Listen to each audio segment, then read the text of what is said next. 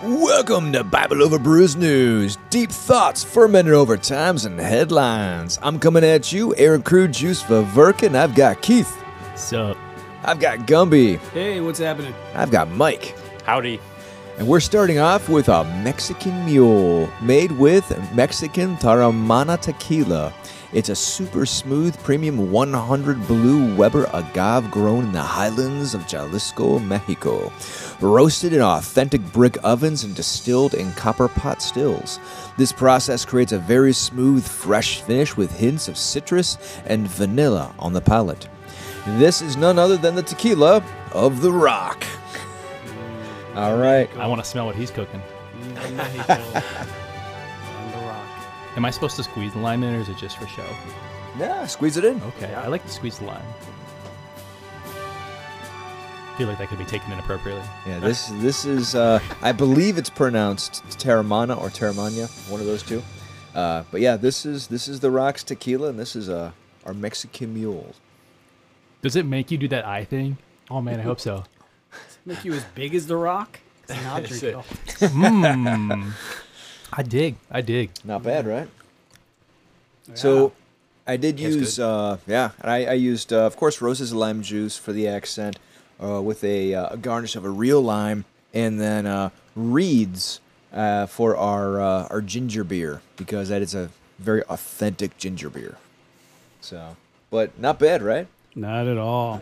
Maybe he'll call in and discuss this with us. Yeah. Very smooth. Okay, Dwayne, we're ready. Like I just feel mellowed by drinking it. I'm telling you. Which maybe isn't a great thing for a podcast. Like I'm expecting to get really worked up on this one, and now I'm just totally chill. Yeah, it's people have been asking me for a while about this tequila. I've had people who listen to our show and friends of mine who are like, you have to have the tequila on the show. So there we go. We do it for you. Thank We you. do it for you. Thank you, The Rock. So, Mike, you've been on the show in a while. Weren't you traveling? Yeah, I've been 33% around the globe, basically, What? Google tells me, just kind of by happenstance. Well, spur of the moment, some trips came up, so I went to Arizona, spent a week there, saw the Grand Canyon, which is life-changing just to see it. So if you ever want to see something that really opens your eyes and changes your perspective just by visiting, highly recommend. Awesome. Then took my kids to California and spent a week from LA to San Diego and back, and that was really fun too. And then some side trips, Pennsylvania, Kentucky type deal. But Sweet. yeah, busy 2 months. Wow. It's a lot of travel time. Yeah, for sure. This is a very flexible job. Well, if you play your cards right, you know what I mean. A lot of long weekends. What's so cool about remote work is like, if you're just like a computer programmer, like you could just pretend that you're on the clock, you know, like, oh yeah, I'm at work, and really I'm just like, you know, on a plane going somewhere else. As long as it like, I mean, maybe like periodically like log in and like upload some code, you know, Yeah. check it in. Like maybe you just have it already sitting there ready for you, and you look super productive. All you have to do is maintain that GitHub graph. It's got the little dots that show how many check-ins you did a day. I mean, like, or you could even I've heard of people who have subcontracted their own job. I mean, that's really the way I got to do it. Yeah, I mean, I've heard of that too. I could totally get some other people to do my job and nobody knows. I had to do PTO. I'm a manager now of coders, so it's harder to fly under that radar. I If anyone understand. needs any tips to, Keith will help you. That's our next episode, is how to pretend you're working when you're really not. Keith and And his live off 5-hour those Biden workday. bucks. Next step after that, the White House. Apparently, Keith has hacked his life. Well, we have a couple of very good stories today. I'm actually going to let Keith lead with his first story Oh, because pressure. it's pretty good. It's spicy. It's This is the story of the year. potentially one of the top stories in the country right now. Let the record reflect, if anybody's watching the video, I am wearing my official Catholic shirt, my little Catholic since 33 AD, right before I'm about to totally drag the U.S. bishops. Nice. So we are talking about none other than Joe Biden and communion. So some folks, maybe the whole world, might remember sometime. What was that? Mid-June? I think that was mid-June. Just about. Yeah, the United States Conference of Catholic Bishops, the USCCB, had their virtual assembly, whatever. They meet and they yell at each other and decide things. And that was in the mid-June. And at the top of the discussion was this idea of Eucharistic coherence, which is the what defines, as a Catholic, are you worthy to receive communion? So I forget. I'm a Catholic, so I don't remember Bible verses. But I know there's something in Paul where he talks about, isn't that in Corinthians where I'm drinking it. Maybe I'm Catholic. where he's talking about some people eating unworthily at the table of the Lord and they're getting sick and all that stuff. Yes. That's one of the Corinthians. That was Paul's. Yeah. Was that the one where Trump said like 1 Corinthians instead of 1 Corinthians? I shouldn't. I didn't want to say his name. I can't believe I did. I didn't mean to say this podcast. 1 Corinthians 10 of Farquhar. There you go. So that of course is a Catholic doctrine about you can't be in a state of mortal sin, which means it was a really bad sin and you knew it was bad and you knew you did it, and you shouldn't be doing that when you receive, or you shouldn't be in that state when you receive communion. You should have gone to confession first. And the bishops are taking beef with the politicians, predominantly Democrats, who are also Catholic, who, according to them, are in a persistent state of manifest public mortal sin by supporting pro-abortion policy. Whoa. So the article I keyed off, you can find a million articles on this, but my favorite one was the editorial from National Catholic Reporter, who's a little bit more of a left-leaning Catholic magazine. Not to be concerned with the other NCR, or not to be confused with the other NCR, the National Catholic Register, which is definitely not left-leaning. But I like their title they had, which was editorial: Why We Support the Bishop's Plan to Deny Communion to Biden.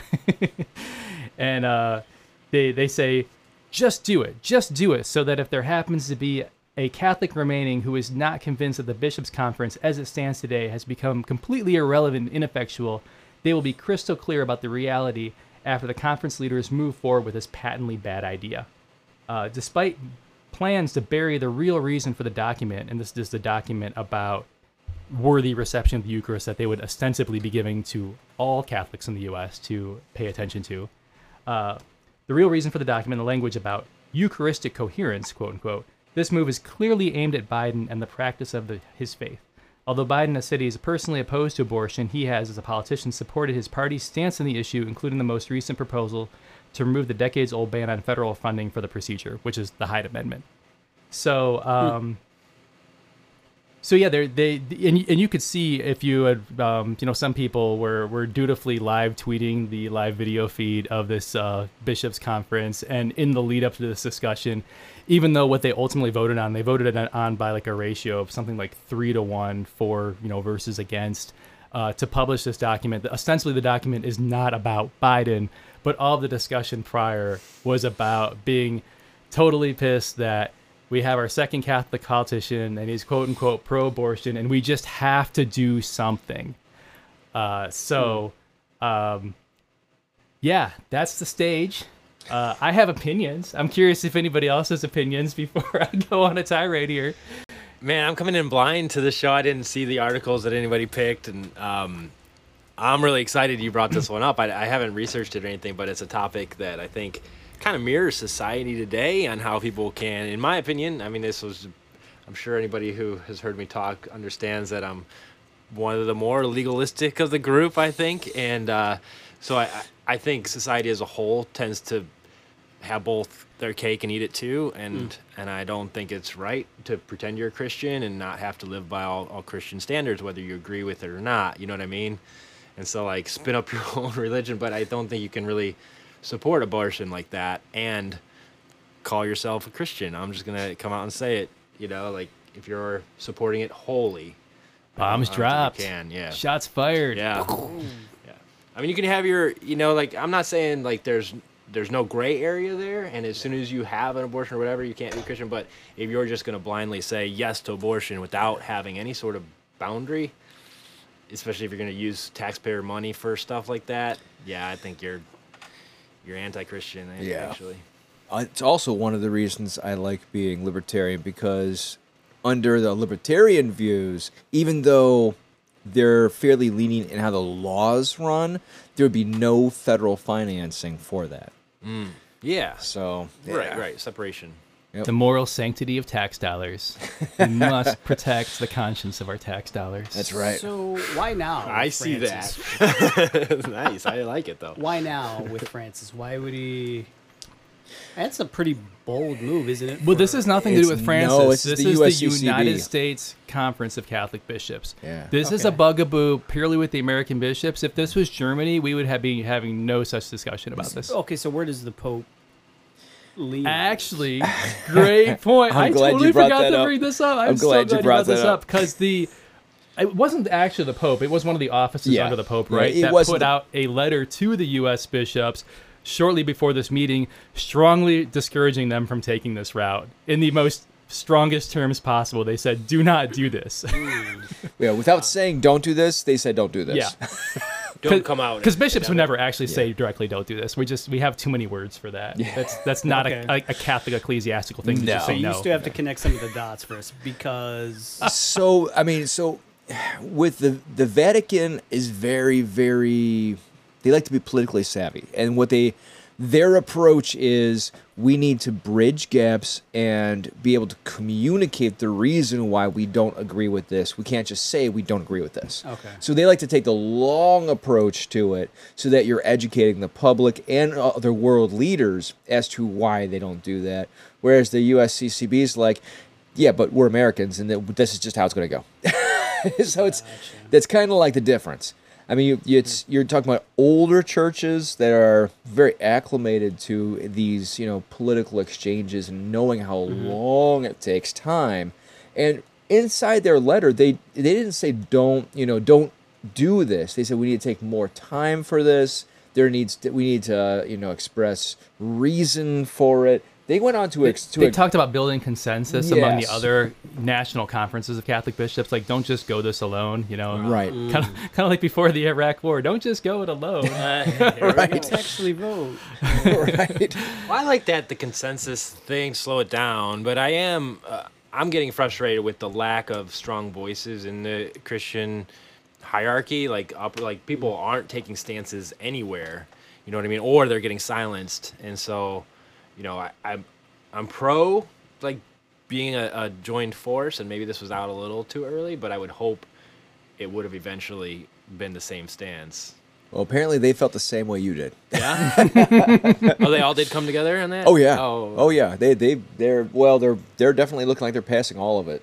Yeah. So- Like it's the thing they're going to put out is going to be basically aggressively subtweeting the president without gotcha. directly putting his name down. Because this is the interesting part: is the United States Conference of Catholic Bishops is not an official super official has actual authority over congregations or Catholics in a geographical area. It's not like a real thing. It's just like a club of U.S. bishops. So as a matter of policy, they can't actually say every bishop or every priest in the United States has to deny Joe Biden communion if he shows up in their line, or Nancy Pelosi or whoever. They can make teaching documents that we're supposed to take under consideration, and their bishops, the bishops can kind of get together in cahoots, and a bunch of bishops can agree that, hey, we're going to make all of our pastors do this in our diocese or whatever. But as a body themselves, they could never do this, and they won't actually be able to do that because there's plenty of bishops who, and by plenty I mean 1/4 of them, who did not agree and really are vehemently opposed to the concept, including the two bishops who happen to be running the diocese that Joe Biden frequents communion at, Washington, D.C. and Wilmington, Delaware. So in a sense, it doesn't matter if you're actually we want to actually, get in front of Joe Biden as he's about to go communion, dive in front of him and shove him out of the way. It ain't going to happen. You can, try to turn a bunch of Catholics against him, which, I mean, to some extent, they didn't really need the bishops to do that. It's almost like a PR campaign in a sense at that I was just point. going to ask, is Right, this like right. a political smear then at this Well, I point? mean, the USCCB is a teaching institution. They're not an authority. They're more of a teaching institution. That's like the NASB, the NASBRE. That translation is directly under their leadership and their notations on it and stuff like that. Which is actually, by the way, a great translation. Even before I became Catholic, I was really being inclined to that translation because of how closely it was to the Greek. It's very, very well done. But they're definitely more of a teaching body than they are an authority. So Yeah. you know. But their words do hold weight.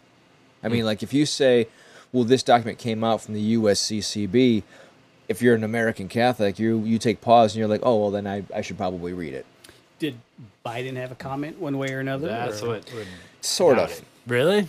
He's been pretty much trying to stay above it. Like I think his press secretary has had a few that's a private matter kind of comments, or I'm not worried about that kind of thing. Nothing's private with the president. Yeah. Kennedy's Catholic life wasn't that private. You know what I find interesting is it doesn't seem so. I mean, he does go to mass every week. There was that does. mass he He's went active. to in the UK, I think, where it was kind of a big deal around there, and it seems like people actually respect the cameras not going in, because you see him go in and that's it, and you don't really know what happens inside. Which I don't know. I just feel like in this day and age that somebody would do something. You know what I mean? Yeah. Like everything seems to get filmed. Right. Yeah. So who's ready for my litany of reasons why this is a bad idea? All right, Go, here we Keith, go. go. So I got 3 that are kind of like the typical, like what people talk about, and a 4th one that I don't feel like people are talking about enough, and I want to bring to light. Which maybe means I'm more leftist than even the lefty Catholics who I think are talking about the first 3. So number 1, worthy reception of communion is a private matter. Ultimately, it is between you, your conscience, and God. The reason, this is the reason why we don't, priests and bishops and whatnot don't generally police communion. Like, it's really hard to know the actual state of somebody's soul. I would argue it's even hard for a person to know the state of their own soul sometimes. That could be a whole nother podcast. So to police in this way, to try to be like, we know that Joe Biden is, in mortal sin or whatever, it's presumptuous. And to be fair, I don't think actually anybody says that, because there is kind of another train of thought. The counterpoint to this would be that, well, it's this manifest public grave, as in it could be mortal sin. Like it's a big deal kind of sin, and it's out there in the public, which is why, hey, maybe this is a case where even then, because there's a scandal, that's the kind of the key word I'm looking for, it brings about scandal to the church and the faithful. Therefore, that's why we would deny somebody communion. And this has actually happened before with certain politicians, where they have been denied by their bishops. Maybe Nancy Pelosi has. I'm trying to think of, there might have been a few others that come to mind. Well, they don't come to mind, obviously, because I can't tell you them, but there have been a few others. So that's number 1. That comes up a lot. Number 2, this is clearly political, and the church getting overly political is bad. And even though the document, as we've kind of already gone around the block, even though the document that they're going to put out is not going to say Biden, it's going to be very much about Biden, because all the discussion leading up was about Biden. And it's not like this has existed, even the discussion, it's existed in a vacuum. Individual bishops have been going hard after Biden on this the whole time that he's been president, and even before that. Number 3 is the double standard. So yes, while we can, possibly among all stripes of Catholics and Christians agree that abortion is a preeminent moral issue, what about some really obvious cases of grave scandal through other sins that politicians have committed? Like, what about Bill, the executioner Barr, our attorney general, who sent a bunch of people, he resumed federal executions. Like in the last months of the Trump presidency, he was like left and right in a world already where the Pope has declared that the death penalty is basically no longer valid in really any realistic instance. Super Catholic Bill Barr is going around, sending people to death all the time. Like, even as a lame duck administration, he's like, we just have to kill as many people as possible on death row. It was insane. And then right in the middle of that, there was actually this like Catholic, I forget the name of them. It was a Catholic group that actually awarded him like you're a super faithful great Catholic dude award or something like that. That's not the real name of the award, but I can't remember it. So those are the three reasons that I think people typically bring up. The fourth one I want to bring up today, which is, what is a pro-life law anyway? And if you would go on to the USCCB pro-life committee website, and they're going to have like press releases, and this is what I mean too when I say like this has been going on for a while. It's like ever since the administration has started, all these little like pro-life actions the Biden administration does, or not pro-life actions, I should say, at least on their terms. The USCCB is right out there with a press release saying like, oh my goodness, Biden rescinded the Mexico City policy. The end of the world. Biden is protesting against the Hyde Amendment, wanting federal funding for abortions or whatnot. These things are automatically horrible, and Biden doesn't like this pro-life law in this jurisdiction, so Biden is clearly pro-abortion. You're saying Catholics are saying that? The bishops in particular. I'm very caricaturizing their press releases. They sound just like that, actually. Yeah, bishops are like totally, that is so pro-abortion. Why do they sound like Valley Girls? So there's so many of these I could go into. I go down so many rabbit holes. But when we look at a lot of these, nominally, these at the face level, they're pro-life laws or administrative decisions or whatever, and we find out they're not really. Like the Mexico City policy, which is the policy banning, originally it was banning working with, I think, family planning non-government organizations abroad that, either, were in some way associated with abortion, and it banned any funding of those. And what would always happen is the Republican would enact Mexico City policy, which enacts the ban against funding those. And then the Democrat would go and rescind it and allow those NGOs to be funded again. Well, in the Trump administration, that was actually greatly expanded to be any NGO that even faintly whiffs in the direction of abortion will not be funded. So what we actually found in the Bush administration, people were actually going back and doing the analysis, and they found out like the Mexico City policy probably cost more lives than it saved in the Bush administration. And then we get to the Trump administration, and it doesn't even seem like it's really about preventing funding of abortion anymore. It seems like it's literally just about preventing funding of international aid, basically, in general. So who knows what the receipts of that will be. There was another one that came up, the Weldon Amendment. That was one that just came up in a press release like 2 days ago from them, that apparently in an appropriations bill, like there's a bunch of amendments that always get passed in these appropriations bill. There's the Hyde Amendment, which bars federal funding of abortion services.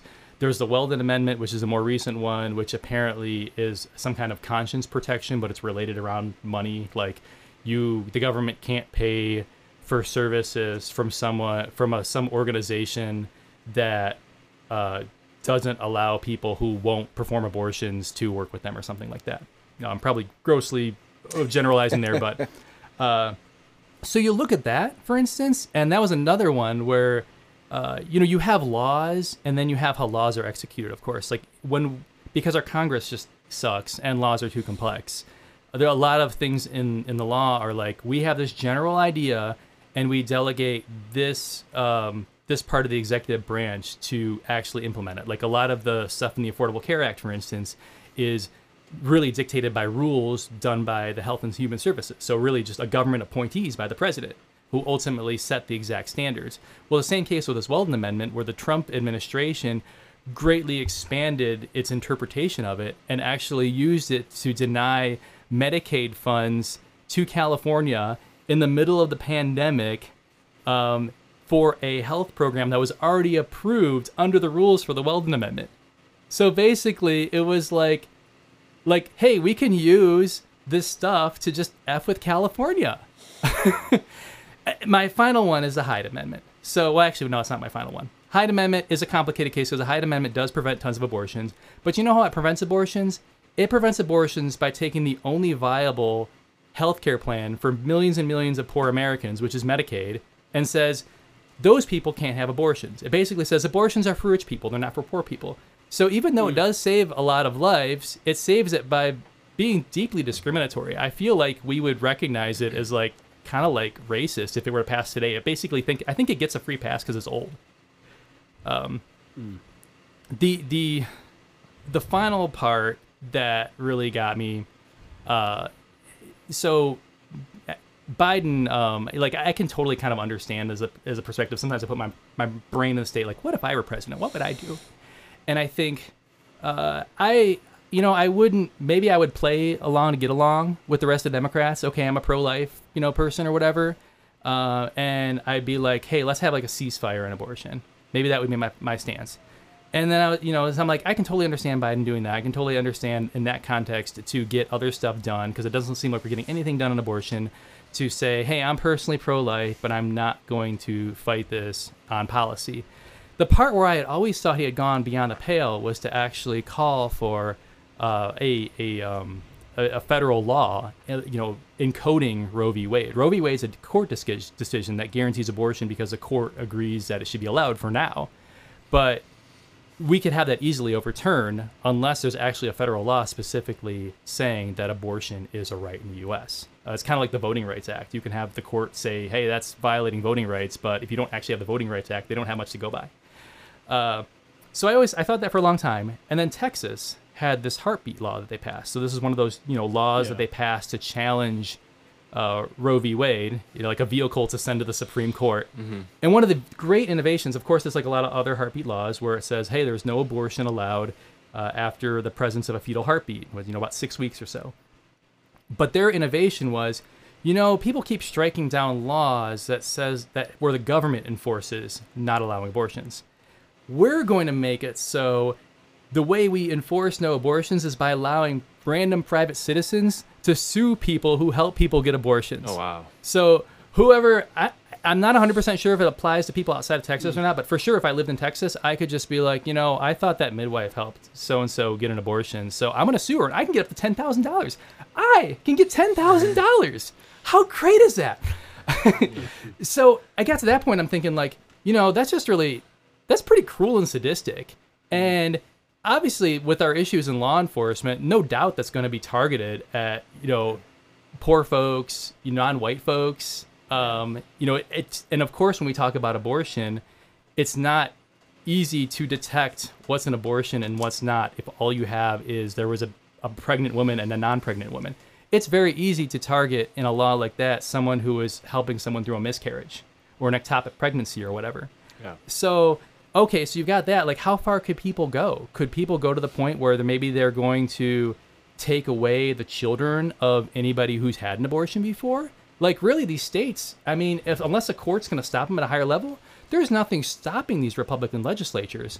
So I got to the point where I'm like, the only way to practically stop that is actually like a law encoding Roe v. Wade. And then I'm like, there's me as someone who's tried my butt off to be pro-life. I apologize, my rant is almost done. I'm not so sure I would be doing that much different than Joe Biden right now. Well, I mean, You'd be louder than him. Amen. I mean, that sounds like a joke, but it's true. What are you talking about? I meant more. What did he mean? I think he just doesn't say enough. I don't know what you meant. Were you literally volume? Oh, so I overthought that one. But anyways, like he's not. I honestly think, Keith, that you might be giving Joe Biden a pass on some of that by saying, well, the laws are more complex. But I'd go the opposite route, and I'd say it doesn't have to be.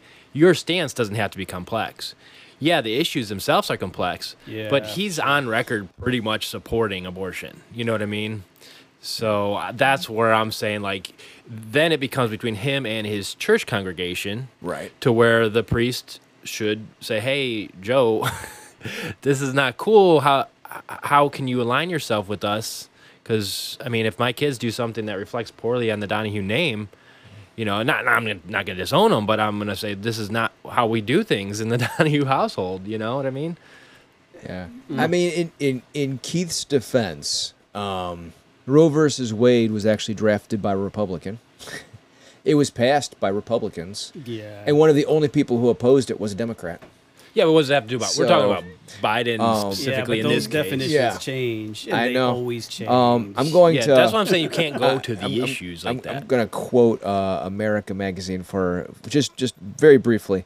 Have Republican leaders failed to achieve the reversal of Roe versus Wade because they do not really want to? And this is the end of his points on this one. I'm not going to go through the whole article. We'll post it later. He says this explanation is more plausible.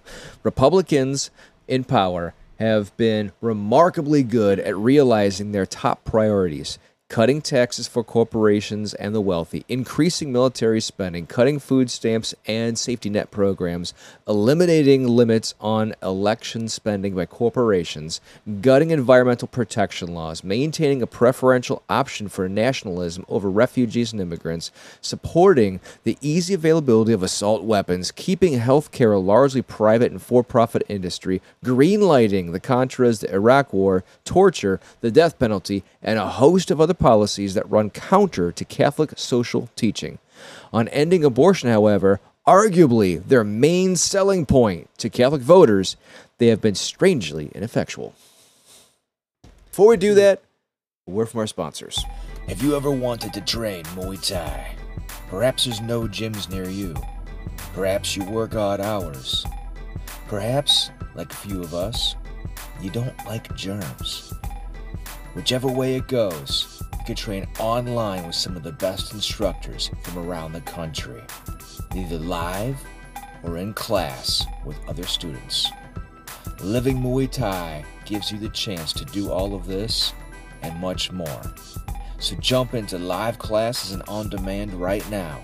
livingmuaythai.com. No, I mean, I don't think anybody. I think Keith already said it. I'd be the same way. I'd be like, well, there's bigger fish to fry here. You know what I mean? And so I think that's kind of what the Republicans are doing. And I see what I don't really like that author's take on it, because I don't see a divide between Republicans and Democrats. Well, I mean, there is one, but I don't think it's good. Because Right. people take a seat on that side and then they pretty much start adopting, because we have this subconscious that, well, if we believe in something, then we only will see things that support our beliefs. And then the more you're around those groups. So I think it's horrible to kind of seat yourself outside of the total middle. Well, what I'm saying is that Well, what I want to finish at go ahead. is like any of those things that are opposed, like it went from, I looked at it as individual sort of like analysis to now it's party wise, and they're saying like Republicans are doing this. And I agree with his concept of like, all right, if you're going to support the death penalty and you're part of the church, we're going to pull you aside and say, look, you can't really be public about this and still take communion here. You know what I mean? Whatever, whether it is abortion or not. Yeah. Or Right. yeah, that would be my stance. yeah, because it's one of those things where that is definitely a Republican, platform, right? And yet, out of all those things that they work on, the one big selling point, that they're always trying to go for, and every pro-Trumper I know touts that as his big accomplishment is he was against abortion. That's the number one thing they always say. No, he wasn't. I mean, it was huge in the Bush Jr. one too. But I think we need to separate, though. I mean, because it's politicized on both sides. It is. In Absolutely and out it of the is. church, Catholic or not, Yeah. it's still politicized. And so if the issue is really the sanctity of life, this is where I feel like, you have Republicans who are Catholic and you have Democrats who are Catholic. So, you have the divide within the Catholic Church Right. already. We have the divide in our church. I remember the same conversation happening in ours, or and this was around the time Bush was going up against Obama. I can't remember. I think it was. And I remember overhearing a close friend of mine, talk with another woman who was saying that she's voting for Obama and her reasons why, and she was pretty staunch about it. He's like, "How can you? He supports abortion, and that was it. It stopped right there." Yeah. It stopped right there intellectually. It stopped right there in many other ways. So my argument to that is that, we think we hold a higher ground, but Republicans who support war,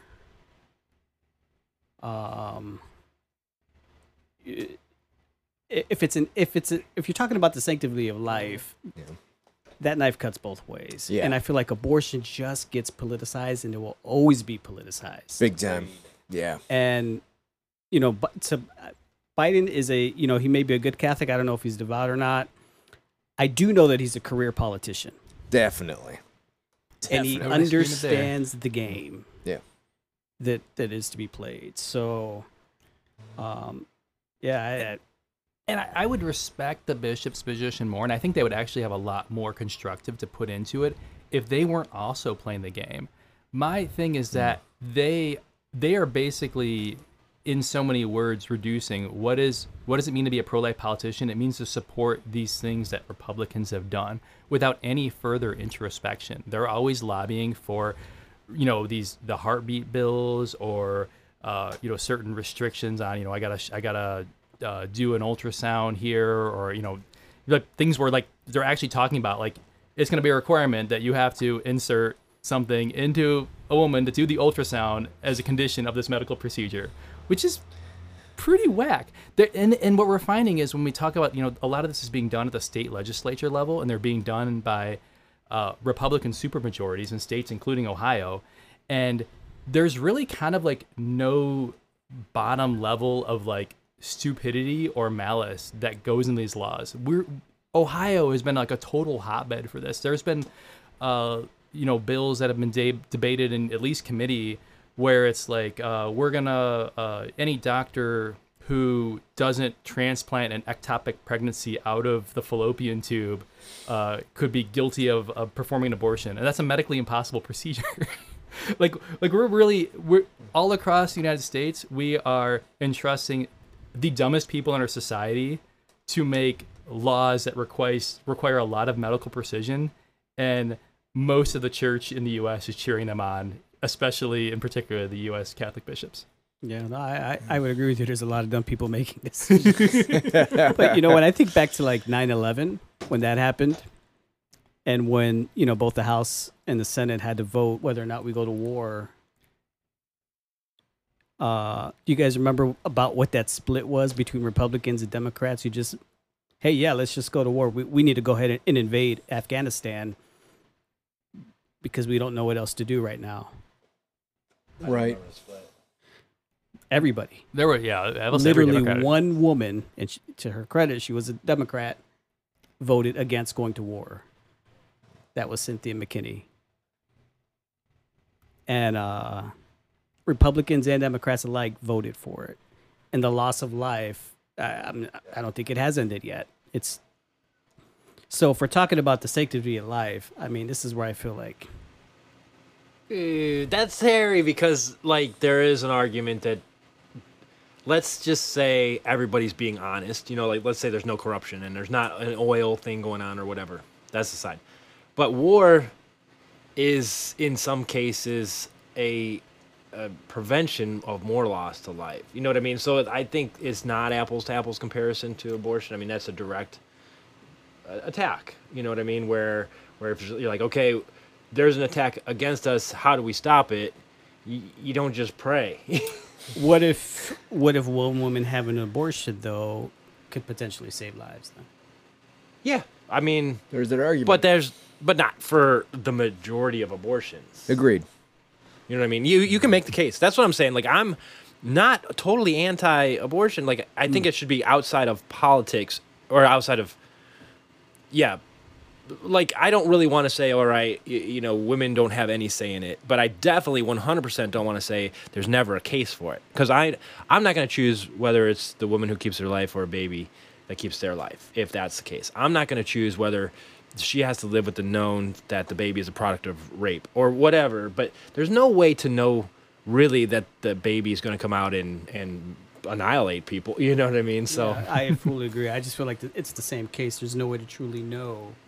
But what if you did know? That's what I'm saying. We did it. We still don't know. That's what I was trying to put aside. Let's say we had convincing intel that said, look, they were building this nuke. What if Japan was like, they have this nuke and they're going to drop it on Nagasaki and Hiroshima? What do we do? You know what I mean? Like if they didn't, if the whole thing. We actually had intelligence about that. Are you talking about? I'm giving you a hypothetical now. I thought you were talking about World War II. No, I'm saying like if you had a convincing let's say you were the president, and someone said, "Look, here's some photos. They're gonna bomb us in 1 week." Yeah. What do you do? Like, is that the same as abortion? Like attacking them, having a strategic attack? No. I'm just talking about the sanctity and Yeah. From that aspect, I keeping see your the point. perspective of life sacred, no matter what or where. Oof, yeah, the broad strokes though, that never is gonna work. And that's Yeah, why yeah. we're in politics. Yeah. That's what we're talking about politics, though, because you make those decisions. Yeah. And I what I'm guess- saying is, here in America, when it comes to that, both sides play the game. Yeah, if we make it Democrat and Republican. But let me ask this though, Gumby. We went You to war first. based on, I believe it was General Powell saying, yellow cake in the tube. You know, he went before and everyone voted after that. And it was a lie. It was a lie. Right. People lost their lives over a lie.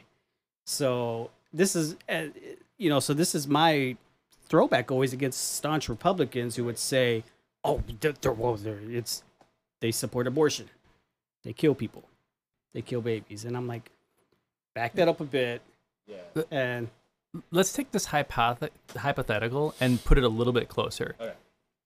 If Roe v. Wade is overturned, and I'm not saying, like, well, I'm making a moral judgment here, but I'm like just saying that as a morally neutral statement. That part, if Roe v. Wade is overturned, this is not moral. There will be, given the current legislative makeup of our states, there will be significant atrocities committed against women. I think it's inevitable because there will be laws passed at the state level. Because remember, Roe v. Wade overturning it just sends it back to the states. And we have states right now who are already committed to this cause. Texas is dipping their toes in the water. Yeah. We will have significant injustices committed against, good actors in the medical industry, people who aren't even performing abortions, and against women who have had an abortion. There will be at least a couple states, I bet, who will actually directly legislate penalties for women who have abortions. No doubt. Yeah. I guess my stance was the hypothetical was even easier. Gumby, if you were the head priest at St. Mary's Baptist or Catholic, I guess that's Baptist, but St. Mary's, whatever. And Joe Biden just got done with his running for president, and they asked him point blank, "Are you pro-abortion?" And he said yes. So there's no this law, if it's this law, if it's that law, it's just yes. The term is pro-choice. That's a good point though, because if you ask Joe Biden if he's pro-abortion, he's not going to say yes. Nope. All right, pro-choice. All right, it's good enough. And then so he walks in, and you just got done watching the debate, and he's like, "All right, I'm going to take communion today." Do you stop him or do you let him? Depends on the priest. Gumby's the priest. Oh, Priest I'm sorry, Gumby. We're going to go around the room. Congratulations We're on doing a your round ordination. table. Father Gumby. Is he under that Anglican thing where they can be well, I married got to priests? remove my own bias for that. I mean, Poppy because Gumby. I remember being rejected communion because I just wasn't Catholic. So I got to remove some Okay, yeah. filters before.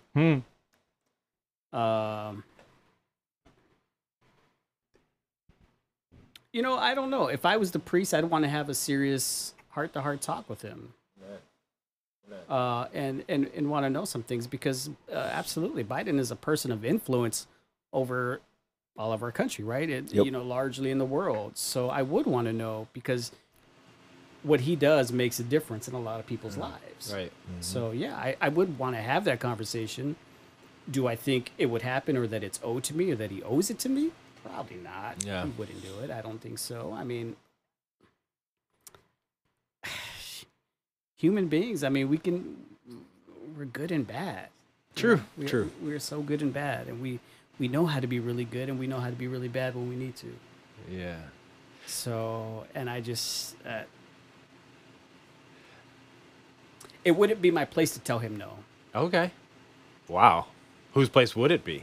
I don't know in the Catholic Church, but I'm not. I'm just saying from a God point of view, it wouldn't be my position to judge another man. Oh, interesting. Yeah, I get that. For the record, this is what his local archbishop basically would agree with. So you're okay. Wilton Gregory. How about you? What would you say? Same scenario. I mean, I think we can't. I don't think we can judge anybody in the communion line. I think we can state what the faith is, and here are the conditions, and this is what the norms are for a Catholic. And I think we can't judge on any of those things. Like, we have to give, Bill Barr gets communion, Joe Biden gets communion, Nancy Pelosi gets communion, whoever shows up. I mean, ever? You never can. So let's say someone murders someone on the way up to the communion. You're still like, well, maybe in the last 30 seconds. We should probably stop Mass at that point. Was it more like a Hitler, or was it more like, a schoolgirl? Was what? So is it more like a Hitler or a schoolgirl? Who did they murder? Honestly, I mean, that's a good point. I mean, you would really, really, really hope that there's someone in his life, like a priest, if it's not his own priest or not, that would say in love, look, you're going to, I know you're a Catholic. You're going to want to take communion for many different reasons, whether it's public or political or for your own private faith. But the ramifications if your heart isn't pure. That's solely on you. Okay. That's solely on you. And it's valid. As a friend, I would caution him to do that. Yeah, I mean, there are times in my own life when I didn't feel comfortable taking communion at church because I'm like, I shouldn't. Yeah. But in this case, you would be the head priest. Yeah. It would have made national news, and you would have to speak for it. It's so tough, which it did. Man. That's so when tough. a priest did deny him. Yeah. A priest actually denied Biden? Oh, yeah. Was this recent or like a long time ago? Oh, no, it was I think 8 months ago.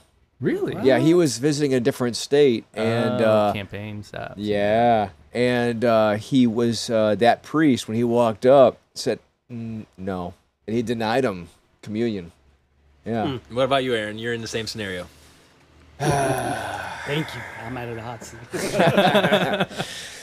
In this one, I hate to say it, but kind of like the bishops in Rome, they said, do not weaponize the Eucharist.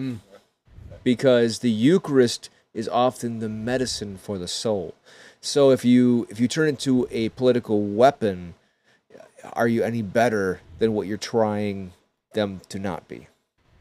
So I kind of have to side with Gumby on this, because what if it's only through love and communication that you can actually get that point across? So yeah, if I were to examine my own conscience and realize this may be the only way for him to understand and to find that medicine of the soul, to find the meaning of life, and maybe it dawns on him, that ultimately comes between him and God at that point. I don't disagree with that concept, nor do I disagree with really a lot of the concepts here of anti-judgment, but I do think, we're called to look differently to Christians, or compared to the rest of the world. And I do think the onus is on the priest here to maybe not reject communion entirely, but there has to be a conversation and a statement. Once it's public, I think there has to be a way, because that's another way to speak God's truth. Yeah. And say, look, this is a complex subject, and then this is our take, both politically and, spiritually. That's got to be tough for a priest. Or at least bump it up, because there are PR. Because even Biden aside, there are priests and pastors alike on the Protestant side who are looking people coming up for communion like, yeah, you better take a double dose of this. I know what you're going through, and you're whatever. Yeah, but the priest should. Yeah. That's an interesting. You think of how many people are going up for the communion in a quote unquote unworthy state. Once you weaponize it for anything, it almost feels like maybe you should just stop having communion out of risk that you give it to anybody unworthily. Do you know how many chronic masturbators, statistically speaking, show up at the communion line? I probably shouldn't have said that out loud. Just think statistically, based on how many people do that versus how many people go to communion versus how many people go to confession, it's inevitable. I gotta think stop about the it. Jokes right now. I drink too much.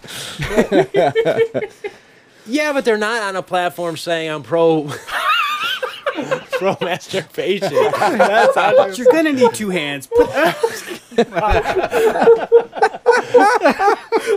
That's where you're. Yeah, the jokes don't end. That's where you have a chance to repent or whatever. But now if you're just I'm on the pro masturbation table here, We're gonna have to have a talk just the same. Before we pull another out, Oh no! Oh my! I'm gonna go to. Nice. I think we beat this topic to death.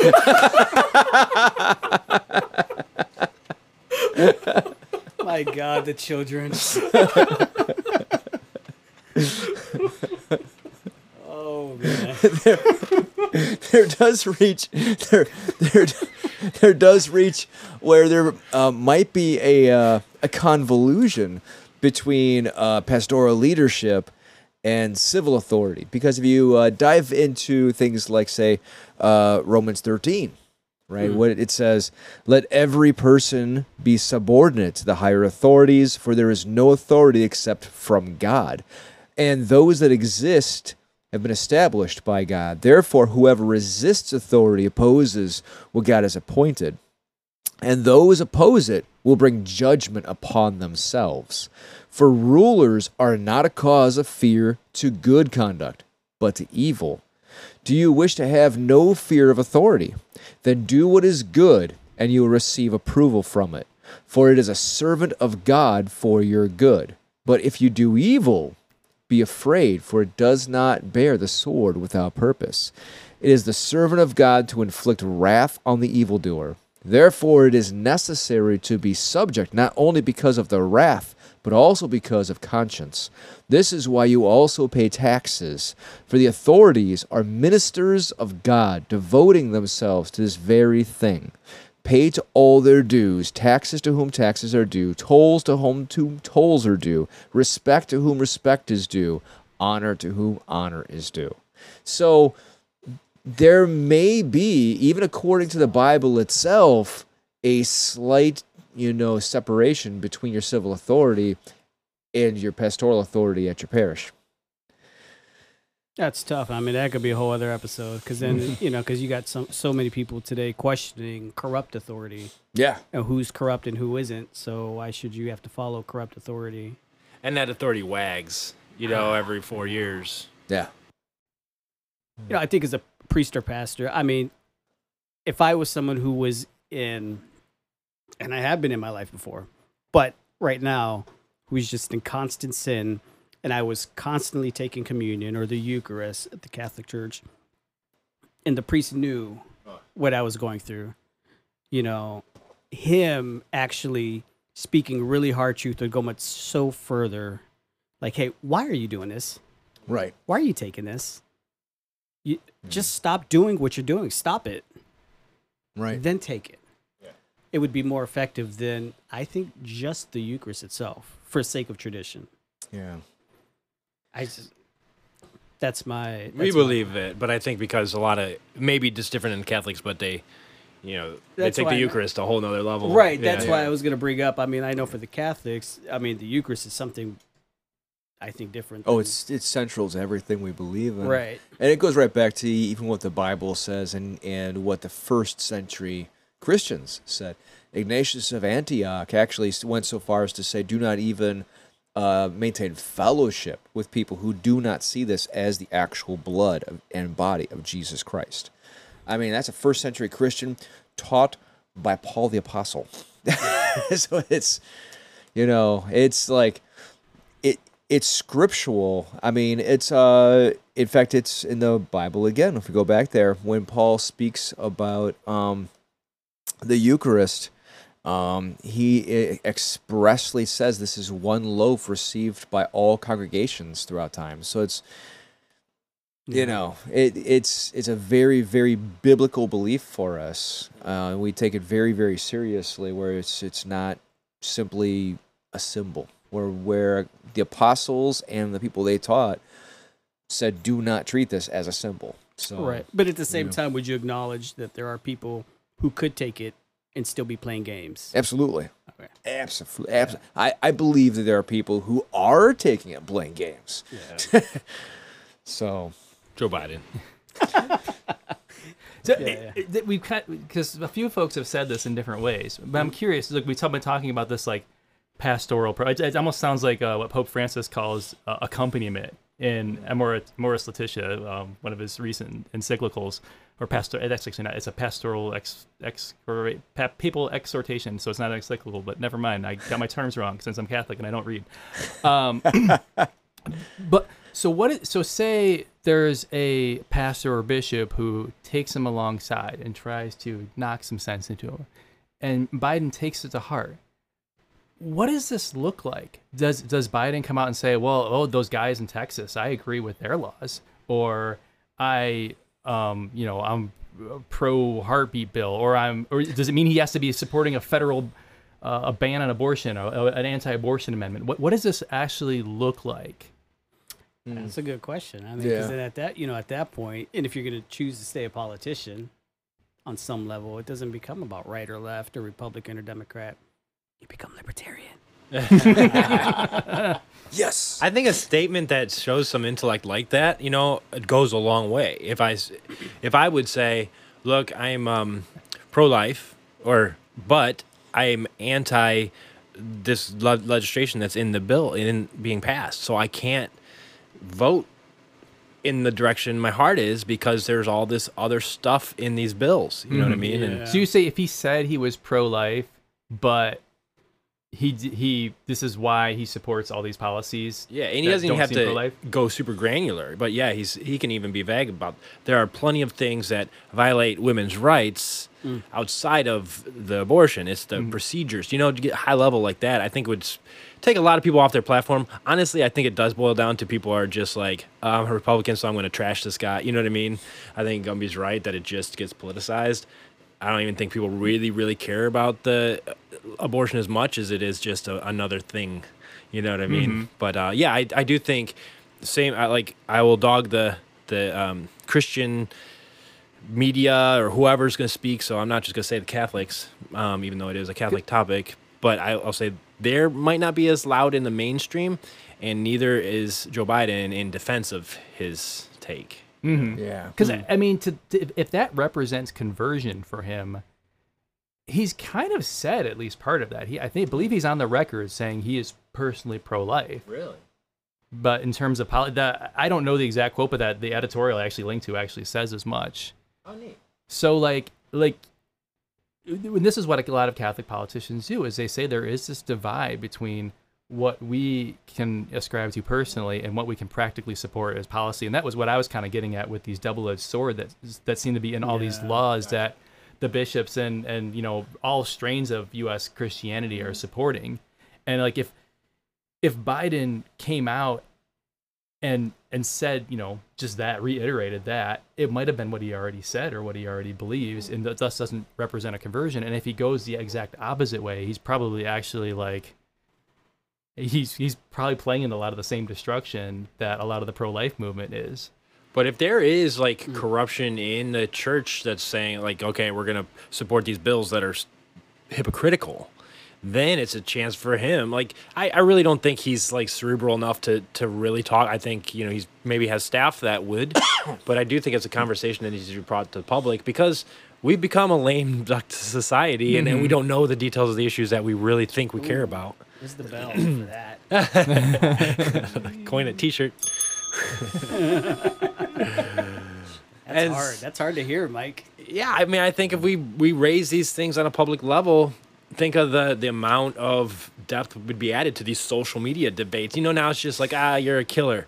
Now it's like, well, no, look at this. You have to insert this or that. So you want him to get in the mud with the bishops and defend his honor, which sounds kind of interesting. I do. I think if they, I'm intrigued. I think we have to really have a knockdown, drag out fight to get rid of corruption. It's so rampant in all sides, and it divides ourselves, like the societies, against each other because the people in the know are corrupt. I do not disagree. It would force the issue in some other directions where now we would actually shift the conversation back. All these politicians who say they're pro-life, what are they really? Are they doing this because of a deep-seated belief or because it's good for fundraising? Which I think is what a vast majority of these state-level bills end up being, is great fundraising vehicles. You can brag, you can show up at every Right to Life meeting and be like, I've drafted this thing that says all these women are going to jail if they have an abortion. And all these people go, yeah!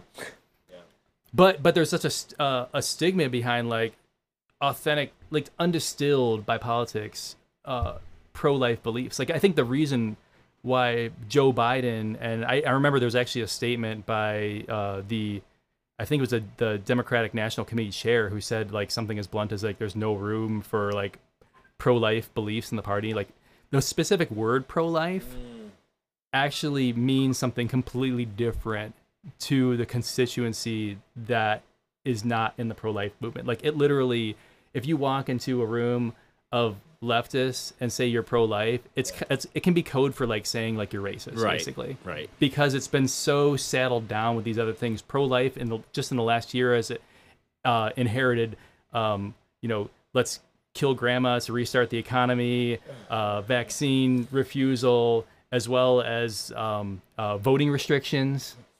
It's become this whole big bag. Like our local pro-life Right to Life organization, I don't think they posted a single thing about defense of life like during the pandemic. It was all this like let's do the ratios, let's let's get back in the economy and maybe we'll lose some essential workers, but it'll be all okay.